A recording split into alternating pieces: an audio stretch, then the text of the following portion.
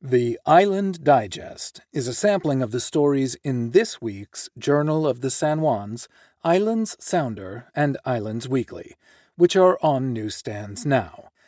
The September 21st edition is brought to you by Orcas Island Healthcare District. This is Caleb Summers. Headlines from the week of September 21st, 2022. 3 memberships for air ambulance coverage. Fall sports kickoff. Lopez Village Road stormwater improvement. Plus choice excerpts from the Sheriff's Log. And now in local headlines. From the Islands Sounder, 3 memberships for air ambulance coverage. By Colleen Smith. If you live in the San Juans and have a medical emergency that requires air transport to a hospital, there are 3 providers: Island Air Ambulance, Airlift Northwest, and Life Flight Network. In the event that your primary insurance doesn't cover the cost of a flight, each company offers its own membership fees to ensure patients don't incur a hefty bill. Island Air and Airlift Northwest are long-standing local providers, but Life Flight is relatively new to the San Juan County medical scene. We've started using Life Flight more in the past year or so, said San Juan County Medical Director Joshua Corsa, MD. Airlift and Life Flight used to reciprocate with each other's memberships, but that is no longer. I can understand why it's frustrating. When we make our decisions for time-critical emergencies, we choose whoever is the closest, most appropriate provider. And sometimes it can be an hour's wait in the summer. So not using Life Flight isn't an option. James Richardson, Western Outreach Coordinator for Airlift Northwest, said reciprocity between the programs, meaning membership with Airlift covered patients who flew with Life Flight, is now illegal after Washington State Attorney General Bob Ferguson ruled that because the memberships are not insurance policies, they do not meet the reciprocity guidelines. Island Air, based in Friday Harbor, offers fixed-wing aircraft, small planes. Airlift Northwest, a nonprofit program of the University of Washington, and Life Flight both primarily use helicopters. Weather conditions and where the patient is located dictate which flight service to use. All 3 providers fly with medical personnel. Memberships purchased through the Airlift service act as a non-insurance supplement to your existing insurance.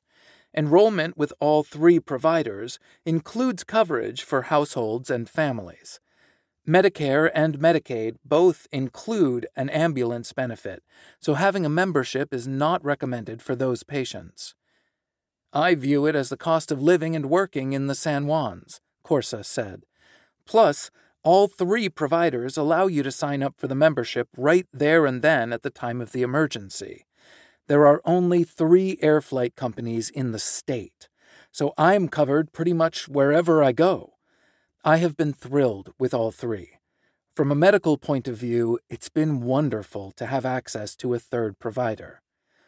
Life Flight, www.member.lifeflight.org, asserts that there are no out-of-pocket expenses beyond your annual membership.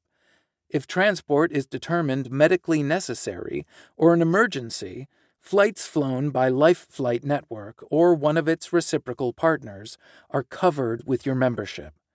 Life Flight Network works directly with insurance companies for their portion of the payment, and the rest of the cost is covered by your membership. The company offers several yearly plans, including Air, Ground, and Air Plus Ground. Unlike Island Air and Airlift Northwest, Life Flight does not require primary health insurance to be a member. The company services Washington, Oregon, Idaho, and Montana. Island Air, www.islandairambulance.com, states that its $39 per year membership covers out-of-pocket costs like copays and deductibles.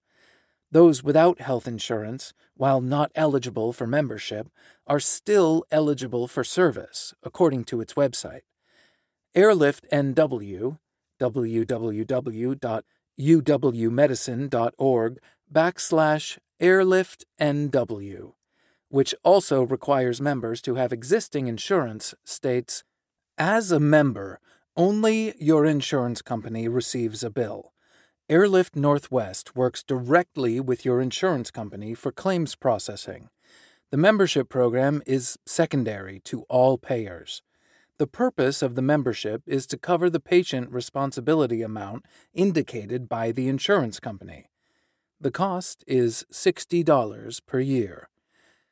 Airlift has 2,739 enrolled households in San Juan County, with a total of 6,041 people covered. Richardson says UW provides around $2.5 million in charity flights a year, and if a patient can't pay, they will not come after you with a bill collector. Will Hamilton of Island Air noted there is new federal law that protects patients from unexpected medical bills. The No Surprises Act protects folks covered under group and individual health plans from receiving surprise medical bills from air ambulance service providers, he said. Effective January 1, 2022, the Act is designed to protect patients from surprise bills for emergency services at out-of-network facilities or for out-of-network providers at in-network facilities, holding them liable only for in-network cost-sharing amounts. The No Surprises Act also enables uninsured patients to receive a good faith estimate of the cost of care. San Juan County at a glance. Orcas Island sees about 1,200 emergency medical calls per year, and Lopez EMS responds to half of that number. Around 30% of the calls on Lopez and Orcas are airlifted to the mainland. San Juan does less because they have the hospital, Peace Health, right there. They still do 300 to 400 flights per year, Corsa said. We have one of the highest no-transport statistics in the nation because of the cost and location. Corsa said the county is currently conducting a study with patients who weren't flown to determine if it was the right call. It's so we can tailor who we are flying off, he said. Corsa has also initiated 2 pilot studies in the county, treating severe sepsis with antibiotics and providing blood transfusions after testing patients' hemoglobin levels, both in the ambulance prior to hospitalization. We're trying to put more capabilities in the ambulance, he said. We are one of 3 test sites in the country for the hemoglobin meter. We also take ultrasounds in the ambulance. There are a lot of things we are doing in the county that are first in the nation. From the Journal of the San Juan Islands, Fall Sports Kick Off by Heather Spalding. Girls Soccer. September has been a heavy month for the Wolverine girls soccer team, with 1 game every other day for the last 2 weeks. The first game on September 6th was a tie against Nooksack Valley High. September 8th, they won against Coupeville, but their home game September 15th against Mount Vernon Christian was a loss 6-0. The Wolverines fought hard, but they were not able to crack the solid defense of Mount Vernon Christian. Both varsity and JV had great games against Lakewood on Saturday, September 18th. Coach Kevin Cullen said. Varsity won 2-0, and JV won 3-0. We were down in numbers for both matches, with the JV playing much of the game with only 9 girls. This was JV's first game, and it was the varsity's 6th game in 12 days. I am so impressed with these girls' attitudes and the fact that though they are truly fatigued, they still go out and give it their all, match after match, Cullen said. We have 3 more matches this week against Granite Falls, LaConner, and Mariner before we get a much-needed break. The next home game will be at noon on September 24th at the Lind Community Fields against Mariner High. Boys Soccer. The boys kicked off the season against LaConner September 17th with a home game against LaConner. What a way to kick off the season! One of my favorite parts of yesterday was looking over and seeing such a large group of fans to cheer us on.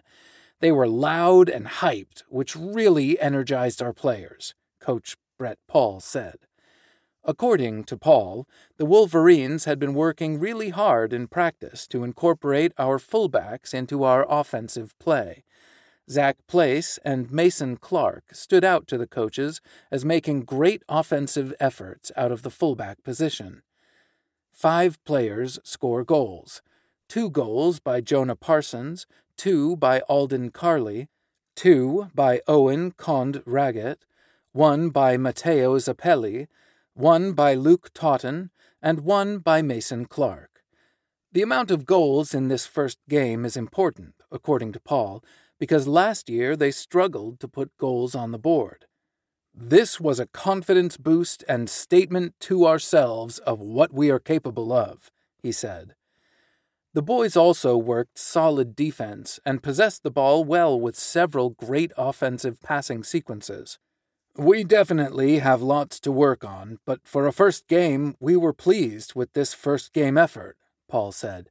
Friday Harbor won with a final score of 9-0. The next home game will be September 27th at 4 p.m. at Lind Community Fields against Mount Vernon Christian. Volleyball. This week, the Wolverines volleyball attended the South Whidbey Invite at South Whidbey High School September 10th. This is the first time this team has been able to attend the tournament in 2 years, and many were looking forward to it, including the opportunity to bond as a team. There were some great competitors at the tournament, including Coupeville, South Whidbey, North Mason, and Bremerton, Coach Nadine Varsovia said. This was a great opportunity for the Wolverines to play some bigger schools, providing an excellent learning and growth experience. The team's mental toughness was tested, Varsovia said, when after playing 6 games in one day. The morning started off slow, but as the day went on, the girls were able to come together and play like a cohesive unit, ultimately finishing 4th in the tournament. Sophomore Kai Whalen was able to secure several clean blocks, along with her fellow middle blocker Jasper Markins and Jemima Mukundwa, according to Varsovia.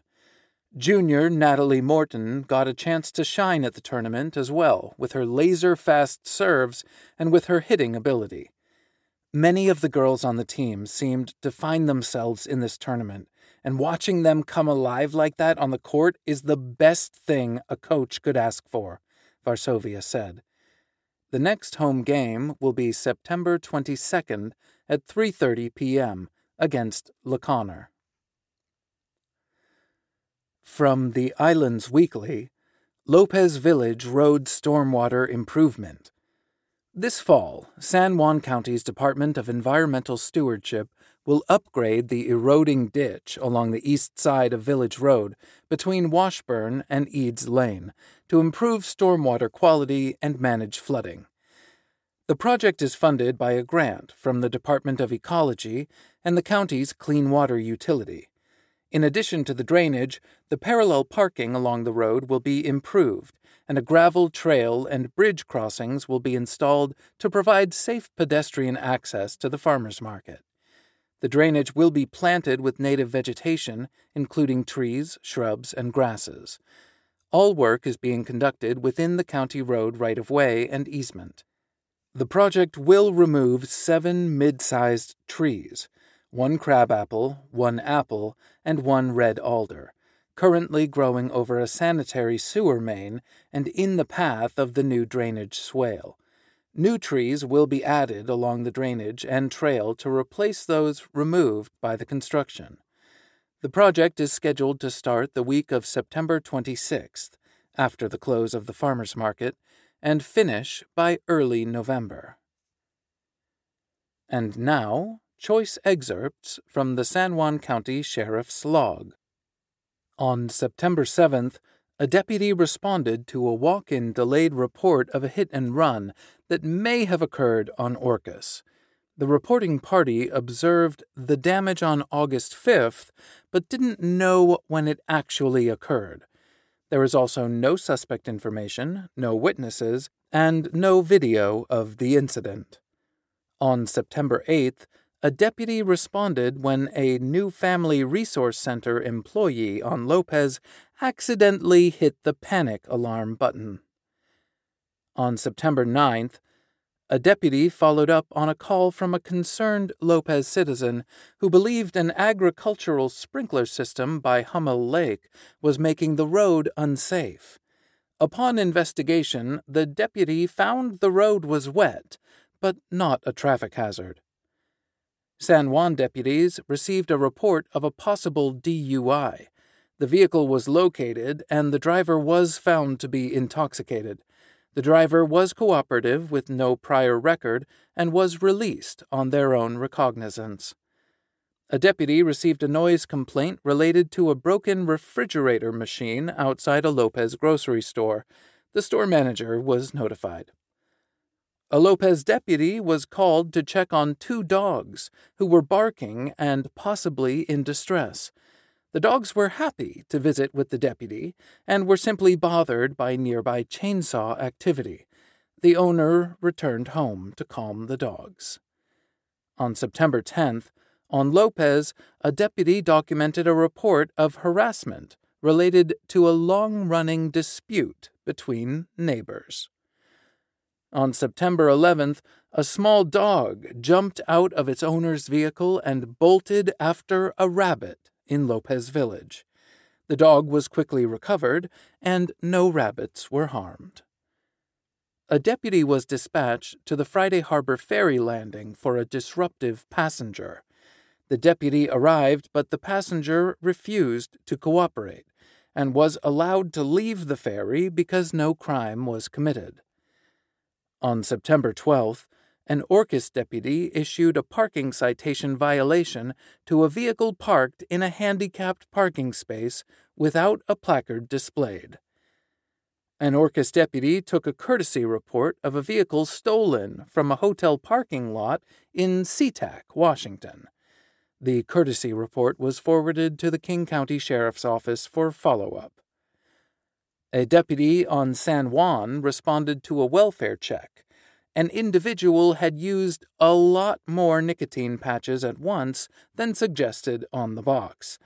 The individual was seen by EMS and taken to the hospital for further evaluation. On September 13th, sheriff's personnel responded to a reported active burglary in which persons were attempting to break into an occupied residence. No physical evidence was found of forced entry attempts, and no unauthorized persons were found on the premise. This concludes the September 21st, 2022 edition of the Island Digest. This edition is brought to you by Orcas Island Healthcare District, which provides financial support to Island Health Primary Care Orcas. After-hours care for those in need of medical services is available by calling 360-376-2561. For more information, visit orcashealth.org/after-hours. Thank you for listening to the Island Digest, a small sampling of what's in your local print newspapers this week. The Journal, Sounder, and Weekly rely upon advertising, subscriptions, and donations to support our mission of high-quality community journalism. To contribute, visit our websites or email publisher Colleen Smith Summers at csmith@soundpublishing.com. Thanks again for listening, and tune in next week for more news from San Juan County.